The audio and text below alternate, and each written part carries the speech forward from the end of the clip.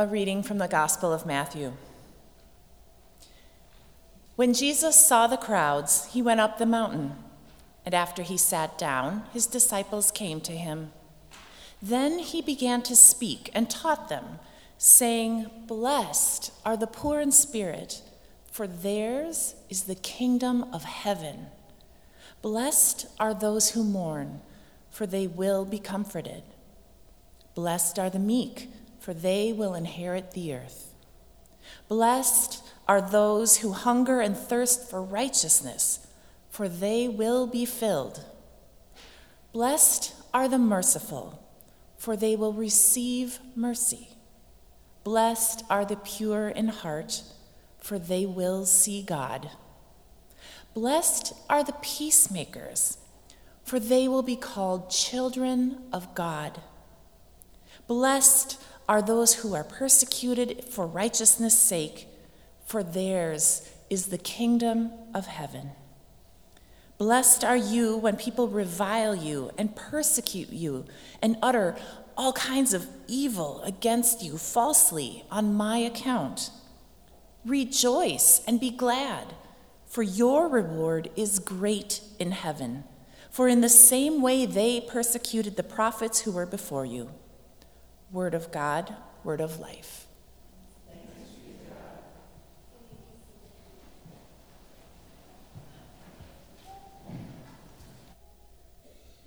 Thank you, Allison, and grace and peace to all of you gathered here this morning and to those of you joining in online.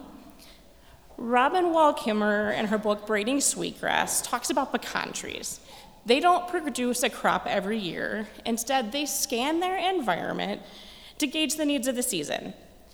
And in Broken Arrow, Oklahoma, in my aunt and uncle's backyard, 2021 was a bumper year for pecans.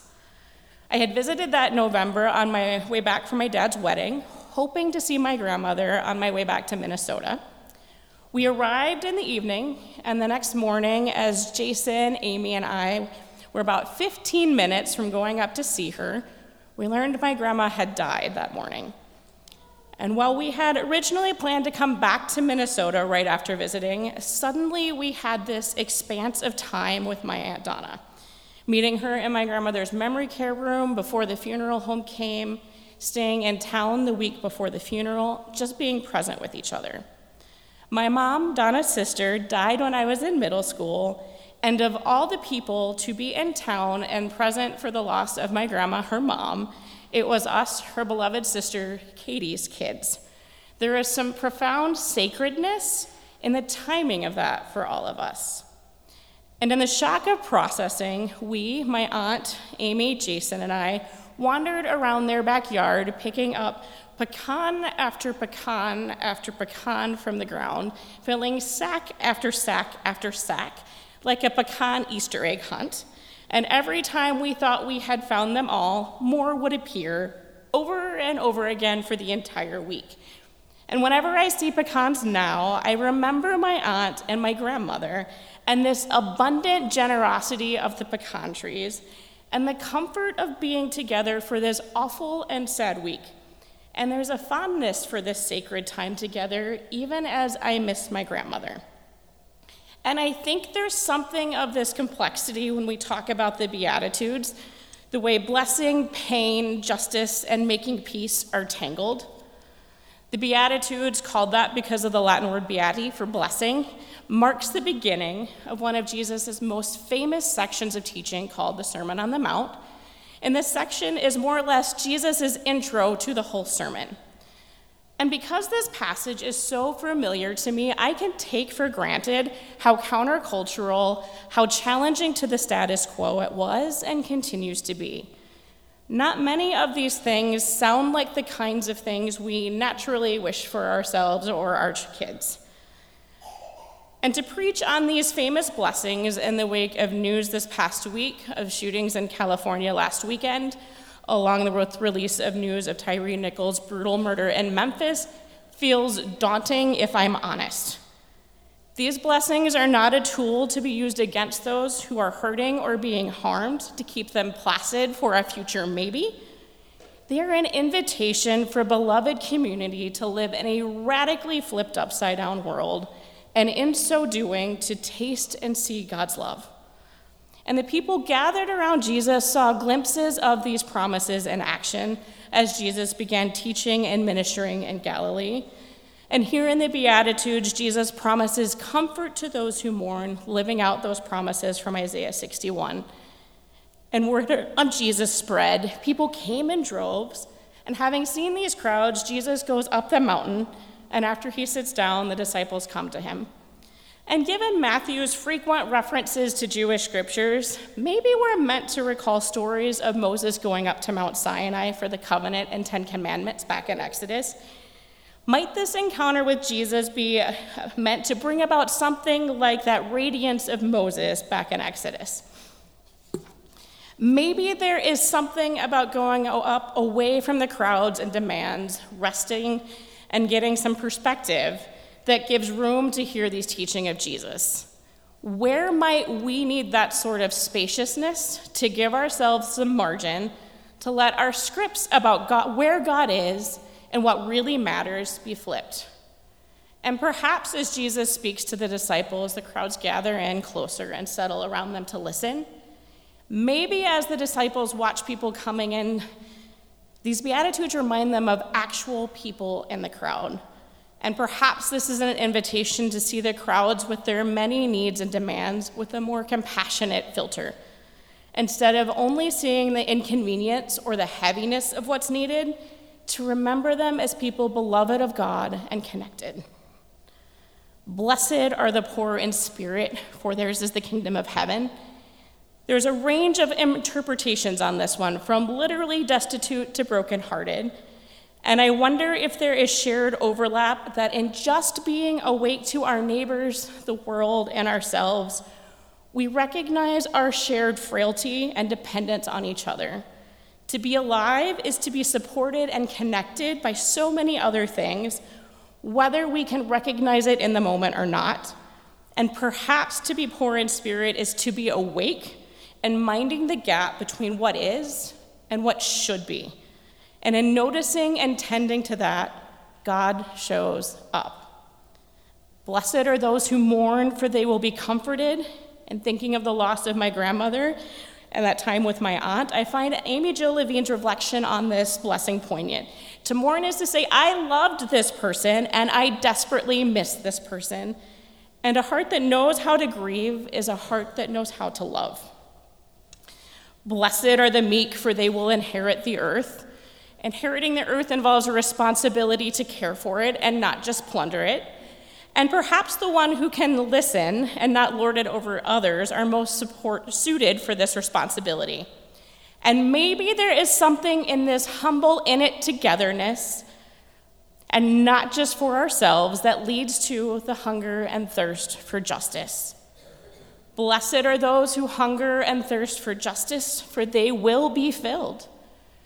In the wake of this week, I needed to hear this as a promise, that hunger for justice will be met. Blessed are the merciful, for they will receive mercy.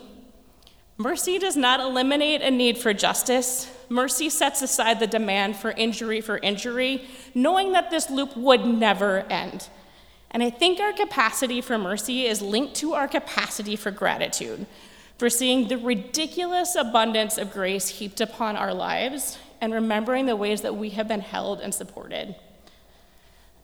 Blessed are the pure in heart, for they will see God. For me, Cole Arthur Riley's description of wonder in her book, This Here Flesh, feels like purity of heart. She writes, wonder requires a person not to forget themselves, but to feel themselves so acutely that their connectedness to every created thing comes into focus. In sacred awe, we are part of the story. And she goes on to note, practicing wonder is a powerful tool against despair. It works nearly the same muscles as hope, in that you find yourself believing in goodness and beauty, even when the evidence gives you every reason to believe that goodness and beauty are void. In wonder, we see sacred connection. And maybe that sacred connection moves us towards peacemaking. And peacemaking is different than harmony or agreement. Peacemaking requires justice, and I can't help but ask if that leads to the next blessing.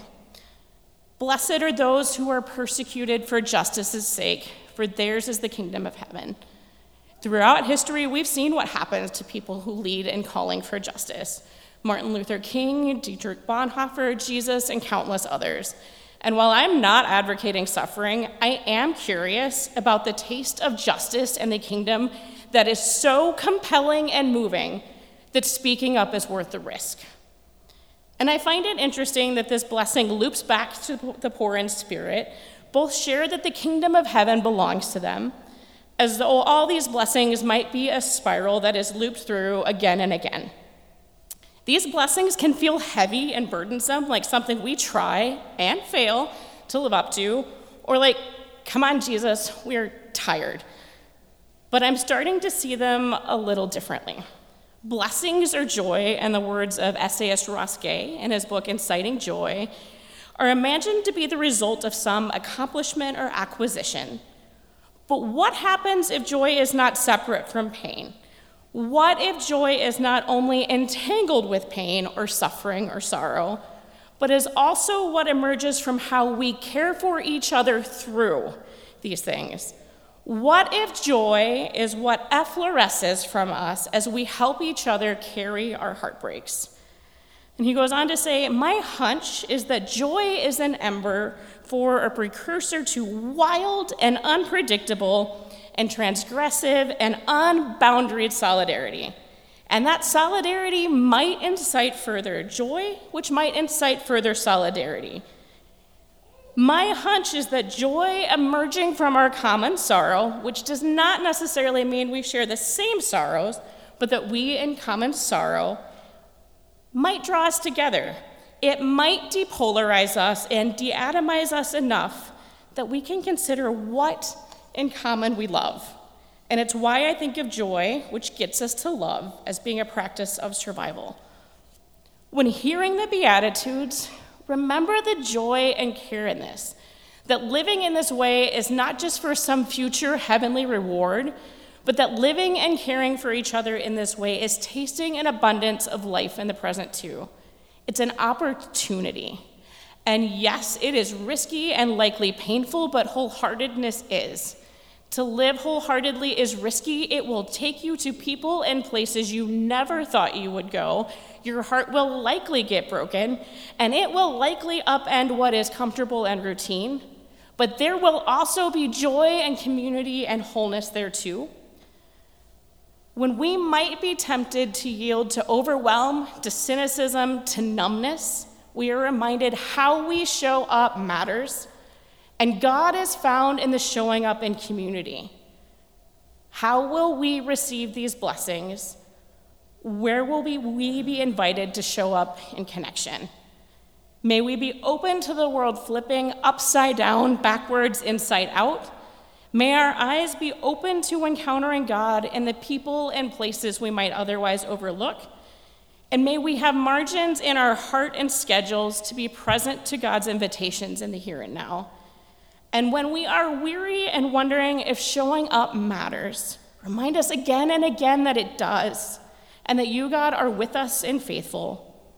May we live as a people who believe that the world could be something different, with the courage to dream of a new way.